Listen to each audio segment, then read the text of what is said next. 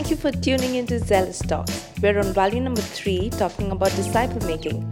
But let's start with what it really is to be a disciple. Here's Neeraj in this talk titled Follow Me. So, we have the 5 core values that we've spoken about briefly. The 2 values which we've covered extensively over the last 1 month: God-centeredness, community. And today we'll be doing 2 weeks of disciple making. And as the theme goes, it says, mirror Christ and multiply lives. And I thought, before we can set out on a journey to look at what disciple making is, let us first look at what being a disciple is. A disciple maker, you could draw a parallel to someone who's a teacher. And before we become teachers, we've got to be students ourselves, and sometimes that goes hand in hand. So let's start off and let us look at the definition of what a disciple means, first and foremost. Who is a disciple? The meaning of the word disciple, as per the dictionary, is someone who's a follower or pupil of a teacher, leader, or philosopher. Someone who is a disciplined learner. This is one of the key characteristics of being a disciple, a disciplined learner, which means that if we have to be disciples, if we have to be learners, we should be teachable. So that is the first trait of being a disciple. This evening we'd be looking at the scripture passage from Matthew. We'd be looking at Matthew 16, verses 24 through 27. And we're going to be breaking that down into 2 parts. The first part is verse 24. 25 through 27 would be the second part. Verse 24, and there are a few words that are underlined here. For now, we're just going to read through it, and then after a while, just keep these words in mind, because each of these words are key references. They're going to help us understand what Jesus is saying here. And even before we dive into this verse, the Gospel of Matthew has been written by Matthew, obviously, who is a tax collector. And back in the days of Jesus, tax collectors were looked down upon, spoken about in the same breath as sinners and tax collectors, primarily because they were people, Jewish people, who had betrayed the Jewish race, and in a way the sense was that they'd collaborated with the Romans and they'd gone against them. So the feeling of traitorship did come across strongly. And when Jesus looked at Matthew and said, "Come follow me," and he did follow, many of the other people looked and wondered why this Jesus is calling upon or calling Matthew to follow him, someone who is a sinner, someone who's a tax collector. And we look at that as we go further. But I just want us to keep this context in mind. So let's read from Matthew 16, verses 24 through 27. We're reading from the ESV version tonight. The word says, "Then Jesus told his disciples, 'If anyone would come after me, let him deny himself and take up his cross and follow me. For whoever would save his life will lose it, but whoever loses his life for my sake will find it. For what will it profit a man if he gains the whole world and forfeits his soul? Or what shall a man give in return for his soul? For the Son of Man is going to come with his angels in the glory of his Father, and then he will repay each person according to what he has done.'" And these are the words of none other than Jesus, whom we are worshipping tonight. And we have put our faith and trust in him. Even as we look into these heavy words, we cannot possibly try to understand what God has written without looking to him in prayer. So let's just bow down our heads and ask him for grace and ask him for an understanding. Dear Lord, we thank you, Father, for this time that you've given us to look into your word. Father, we pray, Lord, that you open our hearts and you open our minds to understand the context of what you're telling us, to understand the true meaning and the application of it today, Father. Father, even as I speak, Father, I pray that you take over, you take control, Holy Spirit. I pray for each and every one of us. I pray that you make our hearts receptive to your word. Let us understand and let us obey and let us put it into practice, each and every word that you've said in this gospel. We pray all of this in Jesus' name. Amen. So the first part that we spoke about, the verse 24, is ideally a command. He says, if anyone would come after me, let him deny himself and take up his cross and follow me. So these are imperatives, which we have to do.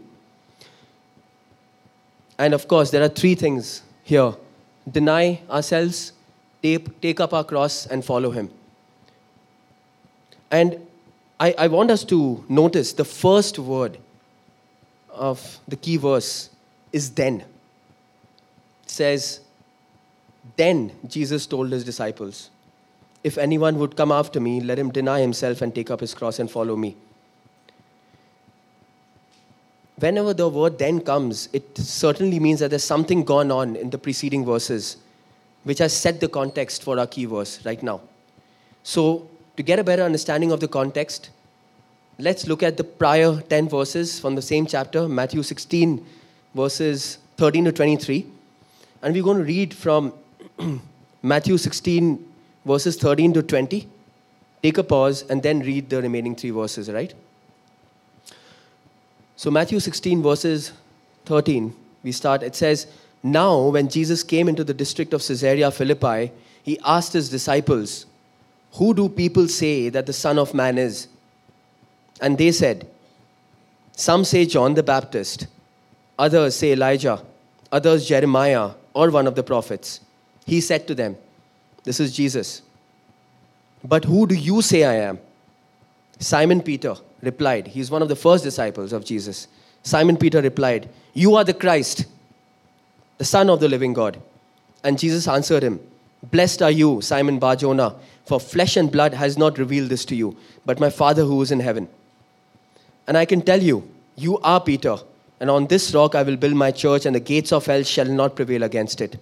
I will give you the keys of the kingdom of heaven, and whatever you bind on earth shall be bound in heaven, and whatever you loose on earth shall be loosed in heaven. Then he strictly charged the disciples to tell no one that he was the Christ. We pause here for a moment, and I just want us to observe this very famous incident that's gone on in these 8 verses, where Jesus asks his disciples who they think he is. And Peter, without a shadow of doubt, without even thinking, replies, you are the Christ. And let us notice he said, you are the Christ. The word Christ means Savior, the Anointed One. And this would have been an alien idea in that day and time, in that day and age, till this point in time, because no one had completely understood what Jesus was there to accomplish at this point in time. Because even as Jesus is speaking these words, even as he's asking the disciples to take up their cross, he's not yet gone to the cross. So the idea of taking up their cross, the idea of whatever Jesus laid out there, I'm sure none of them would have understood. And even before that, even as Peter declares that you are the Christ, Jesus, he says that, assures Peter, he assures him and says that I will build my church on you. And what a great blessing that is. And a blessing that comes from no one else but from Jesus himself. Jesus himself says these words to Peter. Now, keeping this in mind, let's read verse 21 to 23. And this is immediately after. Now, we do not know the time gap between the two, but in the Bible, it's immediately after. So verse 21 says, from that time, Jesus began to show his disciples that he must go to Jerusalem and suffer many things from the elders and chief priests and scribes, and be killed, and on the 3rd day be raised. And Peter took him aside, this is the same Peter, and began to rebuke him, saying, far be it from you, Lord, this shall never happen to you.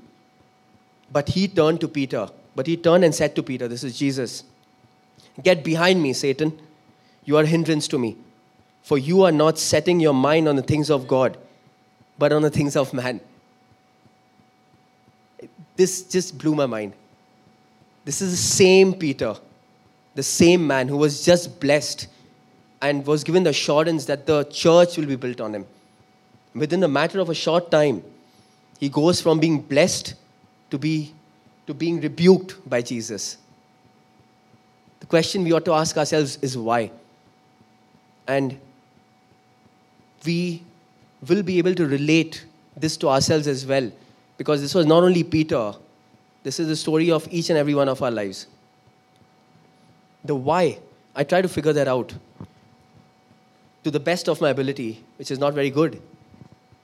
But what I thought is, despite the profound insight Peter had regarding Jesus' identity, and despite the Savior's promise to build his church upon that truth, Peter had shown a desire to follow his own will regarding this instead of God's will.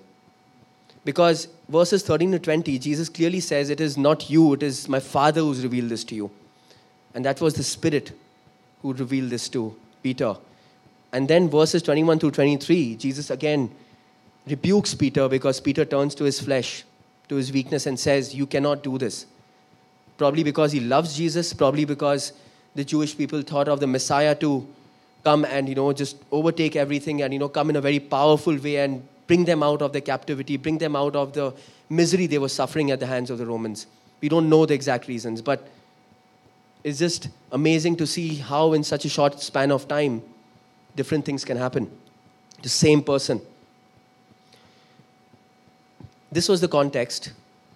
And immediately after verse 23, we dive into 24 to 27, which is our key verse.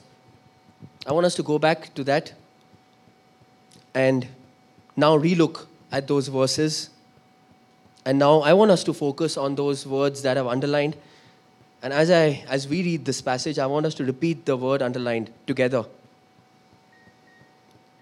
Then Jesus told his disciples, if anyone would come after me, let him deny himself and take up his cross and follow me. For whoever would save his life will lose it, but whoever loses his life for my sake will find it. For what will it profit a man if he gains the whole world and forfeits his soul? Or what shall a man give in return for his soul? For the Son of Man is going to come with his angels in the glory of his Father, and then he will repay each person according to what he has done. As we discussed, verse 24 is an imperative command. It has three aspects. Deny himself, take up his cross, and follow me. Deny ourselves, take up our cross, and follow him. Follow Jesus. 25 through 27 have the following ideas, the 3 fours, which I call. First, let us look at verse 24. Jesus says, if anyone would come after me. That word indicates that this is a choice. So we have a choice today to follow him or not. It is our free will, but the consequences are inevitable. We're going to look at that later. But it is a choice. God doesn't force himself on anyone. We choose to believe. He's done it for us, but we choose to believe. We make that choice. We must willingly choose and must carefully consider, think about the cost of it. There is a cost associated. We will look at that because that verse itself has the cost. The moment we accept Christ as our personal Savior, we are reconciled to God and we are children of God. But can you imagine? We are all born children, right? You're born a child. Even when you're 30 years old, you're still a child. That's weird and absurd to some of us. We must grow up from being children. We must progress to being disciples in our walk with Christ. We're going to break that down into 3 parts. Deny himself. What does that mean in the context? It means submitting my will to the will of God the Father, to place my desires, our wills on his altar. Jesus modeled this himself. Now many would argue and say Jesus was God. Yes, he was. He was the Son of God. But he says, no one comes to me if it is not my Father's will. One such example is seen when he's praying in the Garden of Gethsemane just before he's going up for crucifixion. Matthew 26:39 says, and I'm going to paraphrase this for you. Matthew 26 verses 39 to 42. Sorry about that. It says, "My Father, if it be possible, let this cup pass from me. Nevertheless, not as I will, but as you will.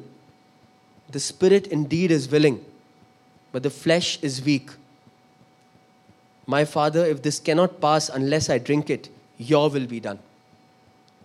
This is just before Jesus is going to be crucified. Not my will, but your will be done. How often do we say this or pray this way? Even as I was preparing for this sermon, I was challenged. More often than not, it's my will over his, but it should be the other way around. It is not wrong for us to have desires, wants, but we are, and we must, like our Master, be able to lay that down on the altar and say, "Lord, not my will, but your will be done." So when it comes to denying ourselves, is it just saying no, or is it something more than that? I believe it's something more. It's not keeping our hearts empty as a vacuum, but it is to fill ourselves with God. Our new self-denying self should love Jesus and his word more than anything else. That is what denying ourselves means. It means we must love God, love his will more than human approval, more than the wealth, more than comfort, more than the cars, more than the big houses, more than our ambition, more than our career, more than getting good grades, more than wanting to get married, more than anything else. Jesus should come first, and that is where you look at the order of our values. God-centeredness is first. There is a reason to that. Last week we concluded our second value of community. We looked at the letter of Ephesians and we looked at chapter 4. The book of Ephesians has 6 chapters as written by Paul. The first 3 chapters are indicative and talk about all that God has done for us, where Paul continuously reminds the church of Ephesus about his goodness, his mercy, his grace that he's bestowed upon them. The next 3 chapters, of which chapter 4 is the first, are in the imperative of what we must do because we've been blessed with his mercy, grace, and goodness. Chapter 4, verses 22 to 24, in Ephesians, Paul talks about, and we spoke about this last week, Ninad covered this last week, putting off our old self and putting on the new. Because we have so freely received God's goodness and through Jesus we are now forgiven and reconciled to God, we must put off our old habits and our old ways of the world, our sinful ways which we were once in before we came to Christ, and live like new people in the Spirit. This is what Paul tells us. We can think of this in this way. The putting off our old self in essence could mean denying ourselves, of which Jesus is speaking of. Denying our old ways. There must be a break with the past. Jesus cannot be just one of the things in our life. He isn't just merely added on to our life the moment we accept him. The old life must die. He becomes our new life. Not only is the giver of new life, but he is our new life. There is room in each life for only one master, and we've heard this so often. Matthew, earlier on, he speaks about how we cannot serve 2 masters at the same time. And we've seen a clear example of this in Judas. He betrays Jesus for a few shekels. If God is to rule in our lives, then our will must be made subservient to his will. I was thinking of this example, stumbled upon this example, and it was so amazing. Think of a prisoner who's released from prison. He's been in prison for 10 years. Remember you watch those old Hindi movies and, they have those white gowns and, those horizontal black lines, those prisoner garments. Yeah, vertical lines. Yervada. Think of a prisoner who's released from prison. He's out, but because We are all creatures of habit, right? But he still wears his prison clothes and acts like a prisoner, not as a free man. What is the first thing that we would tell him? Hey, dude, what's up with you, man? We've come for coffee, and why are you wearing your prison clothes here? Are you out of your mind? But just imagine that's become habitual for us. For us, in case we were in prison, it would have become habitual. For that person, it's habitual. Get up every morning, change his clothes, but it's the same prison clothes that he wore. What do those clothes signify?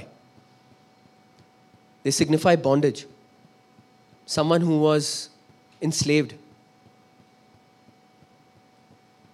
Similarly, now, as we have been released from prison, if I can draw that comparison, that parallel, as people who were once in bondage to our sins, we must daily put off our old self, deny it. We must daily, consciously make the choice not to put on the prison dress and not to go back into our old ways, not to put on our old self, but to put on the new self, to deny our old self. That is what Paul is talking about, and that is what Jesus is speaking about. I believe what Paul spoke about was on the same lines. There's only one master, right? That's Jesus. Deny ourselves and instead exchange it. We must deny ourselves of the same old ragged clothes and exchange it for the glorious clothes that Christ has purchased for us. Why not? It's difficult because we just get into the habit of wearing the same clothes. But let us not do that.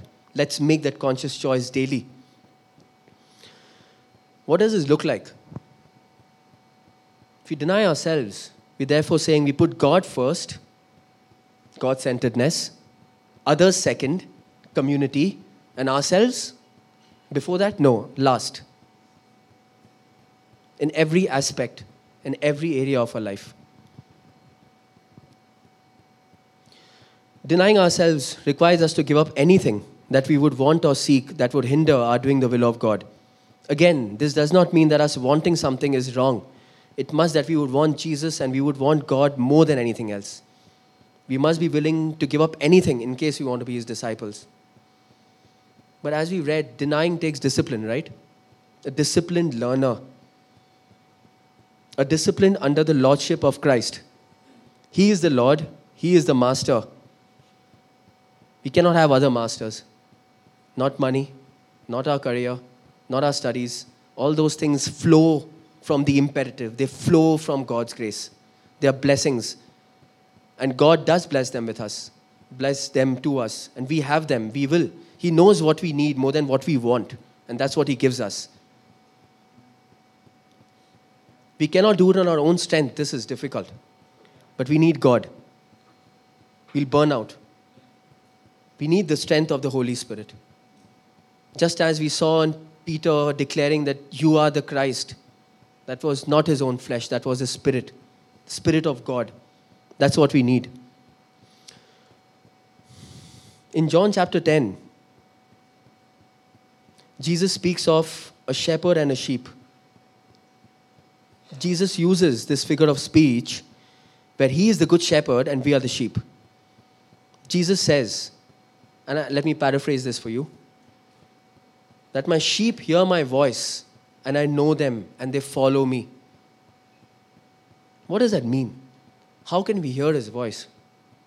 One of the primary ways we can listen to him and recognize his voice is by sitting at his feet, reading his word from the Bible. We have to listen, for which we have to read, for which we have to be disciplined, for which we have to be teachable, for which we have to be learners. And then what? That's it? No, we have to obey. That is the most difficult part. It's not intellectual, it's much more than intellectual. We saw that with Peter.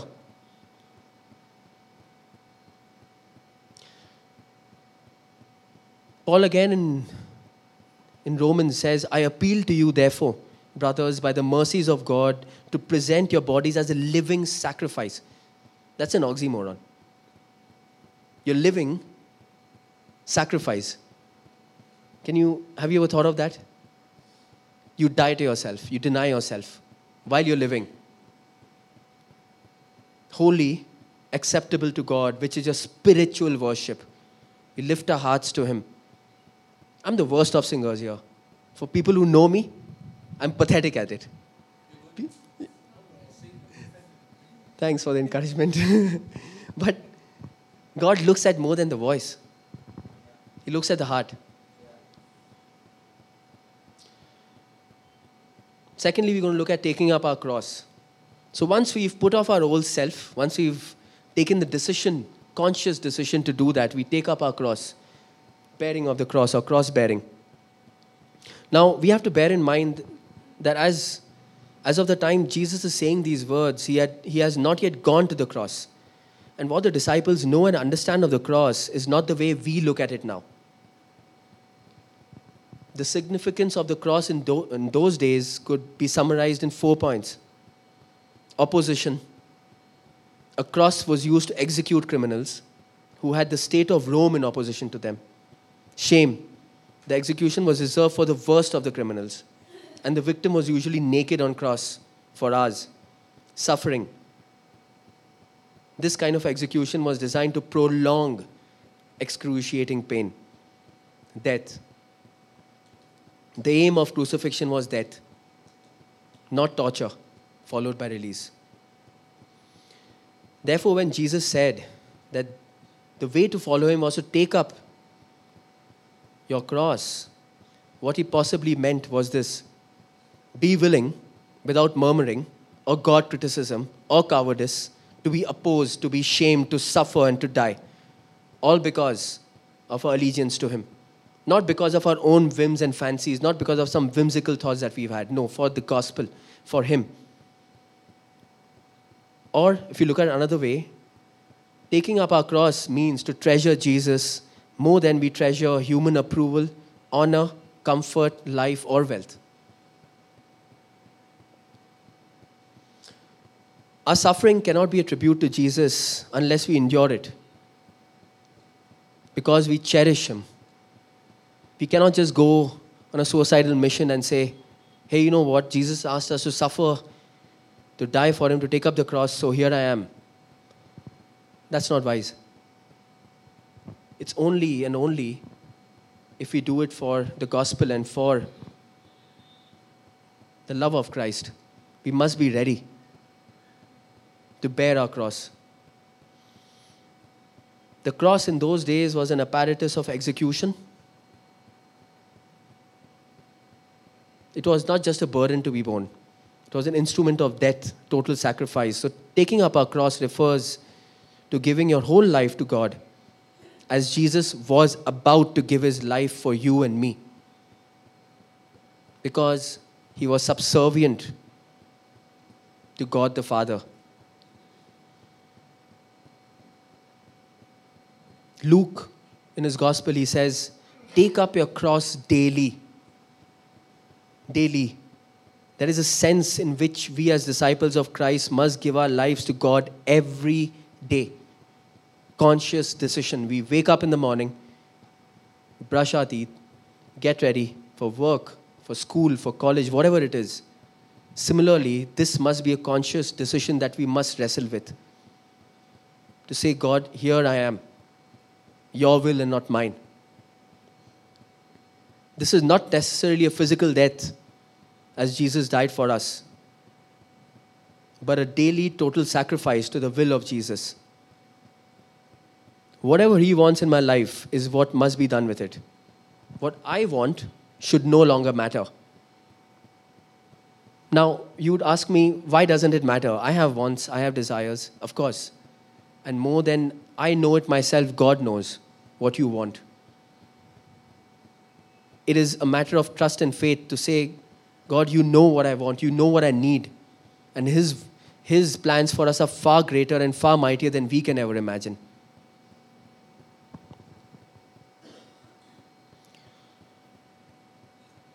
The cross we bear should also be a blessing for others. How? How can it be a blessing? The same cross that signified opposition, shame, being hung there naked, suffering, death. It has now, to us, become a symbol of forgiveness, atonement, grace, and love. after Jesus bore it.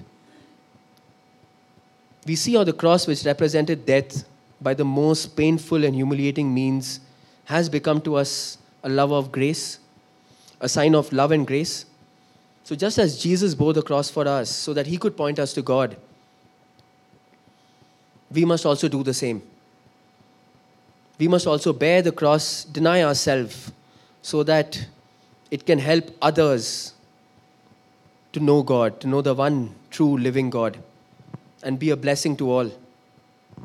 I love how Paul puts it in the book of Galatians 6, verse 14. Paul says, "Far be it from me to boast, except in the cross of our Lord Jesus Christ."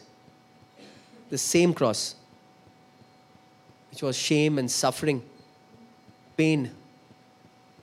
Paul is talking about boasting in the cross. How much more should you and I boast in the cross? Not in our own selves, but in the cross, because he has made it possible, everything. We so often say he will provide for us. But you know what? Here's the news. He has provided for us. He has provided for us. He is the way, he is the truth, he is the life.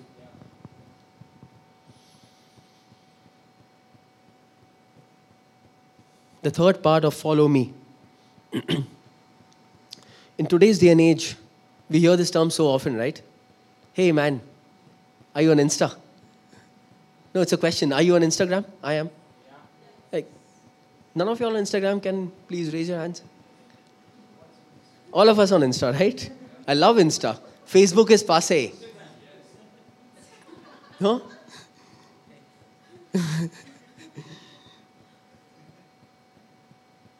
How many followers do we have?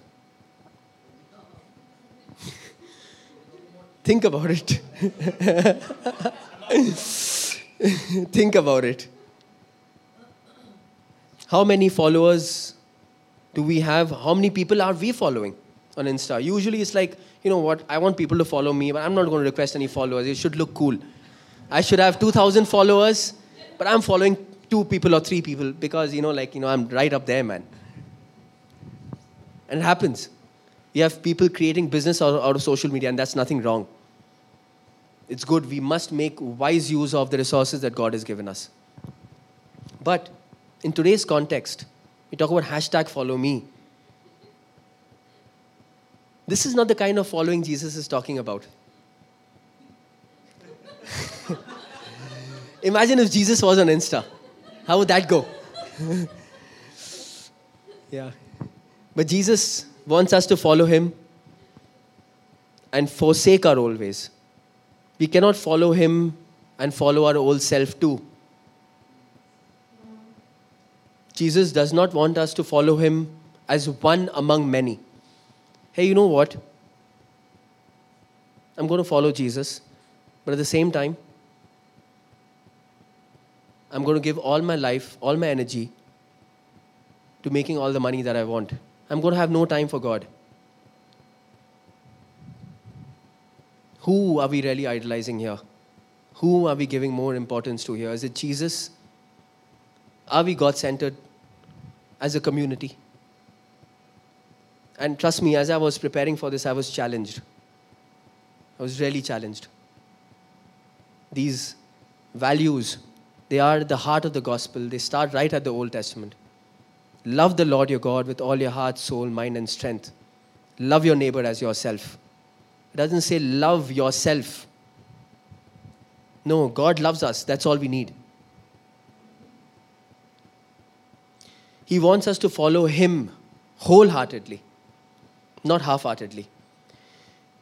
We have to keep walking as we follow him with our gaze firmly fixed towards the cross. Again, we cannot do this in our own strength, for we will surely burn out or fail. If we become people who are religious in the sense of trying to tick off boxes, we start practicing Christianity. I have to deny myself. I have to bear my cross. I have to follow him. You can't. You can't in your own strength. I'm sorry. You can try. We have to submit and surrender to Him and ask Him to take control. Say, Lord, here I am. Use me. Not me, but you. So therefore, He is not only the source of direction, He Himself is the provider. I love it how Jesus says this, and Nina touched upon this. Now, first value, God-centeredness. One of our favorite verses as a team.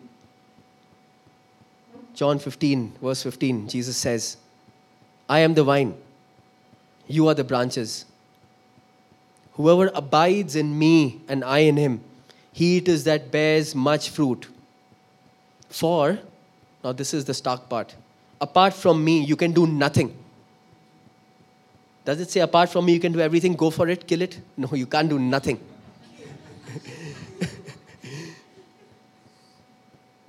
Only if we abide in Him. It's not just, I come to Jesus whenever it's convenient. I go back. I follow my worldly desires. I get my car. I go after riches. I come back to Jesus. I'm back. Doesn't work. It's only Him. So as Jesus has asked us to take up the daunting task of denying ourselves, taking up our cross and following Him, we have to abide in Him. And He's not asking us to do something He Himself has not done. We learn by observing, right? And He's gone before us. He's done it. Jesus has already gone and done what He's asking us to do. He denied Himself, took up the cross to be put to a horrific death for you and I. He has shown us the way. He is the way. Therefore, we must follow Him as He is gone about. Jesus encourages us as disciples not to be ashamed of the cross, not to be ashamed of Him, but to follow Him wholeheartedly, denying ourselves, taking up our cross and following Him. We look at the second part, verses 25 to 27. We speak about the 3 fours. These are incentives. The moment we think about incentives, we think about moolah, right? Benefit, WIIFM. How many of us know this? Corporate guys? What's in it for me? What's in it for me? This is what Jesus is saying. This is what's in it for us. 3 fours, following ideas, motivation. And the best part is, He's not just saying, because I am God, you do it. He's reasoning with us. Imagine His patience. Imagine His love. He's reasoning with us. Verse 25, He says, for whoever would save his life will lose it, but whoever loses his life for my sake will find it. As we looked at verse 24, which is the command, it talks about cross-bearing. It talks about embracing opposition, shame, suffering.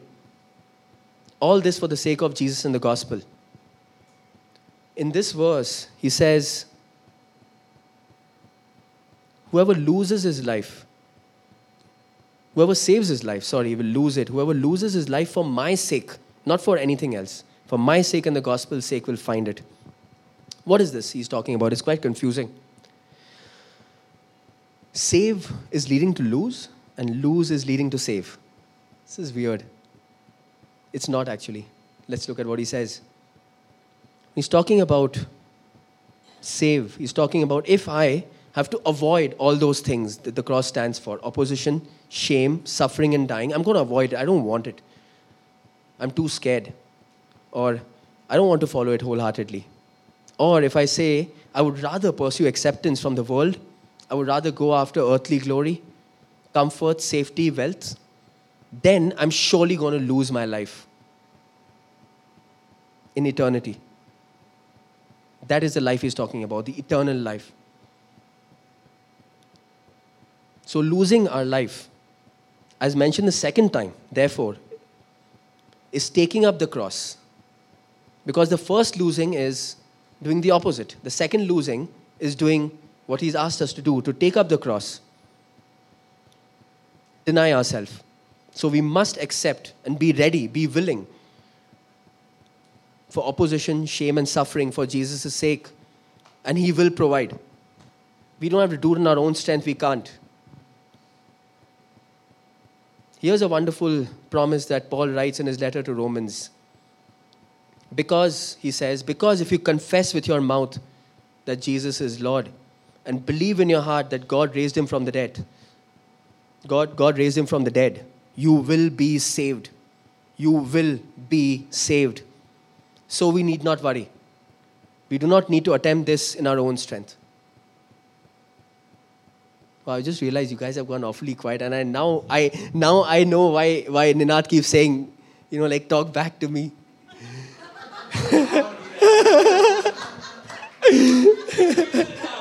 I feel it. Wait, talk back to me. Is it making sense or not? Doing good, bro. Oh, okay. So we move on to the second incentive. Verse 26. For what will it profit a man if he gains the whole world and forfeits his soul? Or what shall a man give in return for his soul? This is a question, but it is a rhetorical question though. But if this question were to be answered, it would probably go like this. There is no profit in gaining all the money, all the wealth, all the acceptance of society if you don't have Jesus. There is no profit. If you pursue all of that and not God, there is no profit. That does not mean that we shouldn't have these things. It means that we should seek God first. The question is all of this to feed self? Our money, our wealth, our house, is it to feed ourselves, our own flesh? Or are we ready to lay it all up at the foot of Jesus and say, God, if you want to take it, take it.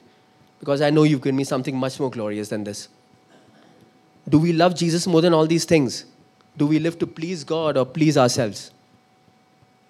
The question I want us to think about today is, what are you living for? Are you living to please yourself or please God? It's a question for me too. It's a question for all of us.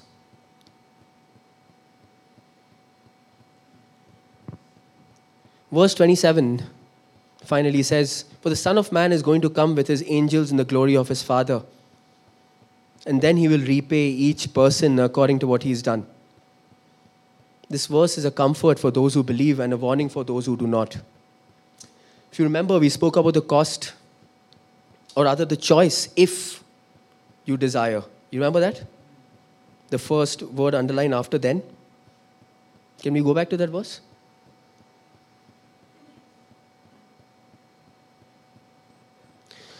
If anyone would come after me. It's a choice, right? We said we have to take that choice. So in the last four, for the Son of Man is going to come with his angels in the glory of his Father, and then he will repay each person according to what he's done. What Jesus is referring to over here is, if he's chosen to follow me or not wholeheartedly. It's a choice, but consequences are inevitable. But it's a beautiful choice that we must make and that we've made. And I believe that even as we're sitting here this evening, most of us have either chosen to follow him or are contemplating it. And I just want to encourage you to say that, let us choose him.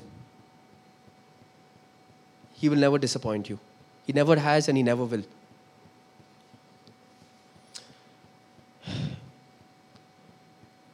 Finally, I just want to, as I was preparing for this, I was reminded of a song. The beginning of my journey with Christ. I'd heard about this story, the backdrop of this story, and it really moved me, and I wanted to share this with you guys. Is that okay? I'm not going to share it if no one says. Yeah? Okay. It's a true story. It's a little heavy. All the disciples that went after Jesus, some of them were beheaded, hung upside down. They died horrific deaths. Some of them were tortured. But let us look at something closer to home. About 150 years ago, there was a great revival in Wales, in the UK. UK, right? As a result of this, many missionaries came to the northeast of India to spread the gospel. The region known as Assam was comprised of hundreds of tribes who were primitive and aggressive headhunters. Into these hostile and aggressive communities came a group of missionaries from the American Baptist missions, spreading the message of love, peace, and hope in Jesus Christ. Naturally, they were not welcomed. One missionary succeeded in bringing a man, his wife, and 2 children to Christ. The man's faith was converted, who accepted Christ, proved contagious, and many villagers began to accept Christ as their Lord. Angry, the village chief, the head of the village, summoned all the villagers. He then called the family who had first come to Christ to renounce their faith in Jesus in public, or face death, or face execution. Moved by the Holy Spirit, the man instantly composed a song which became famous down the years. He sang. This is a song I'm sure many of us have heard and sung. He said, I have decided to follow Jesus. I have decided to follow Jesus. No turning back. No turning back.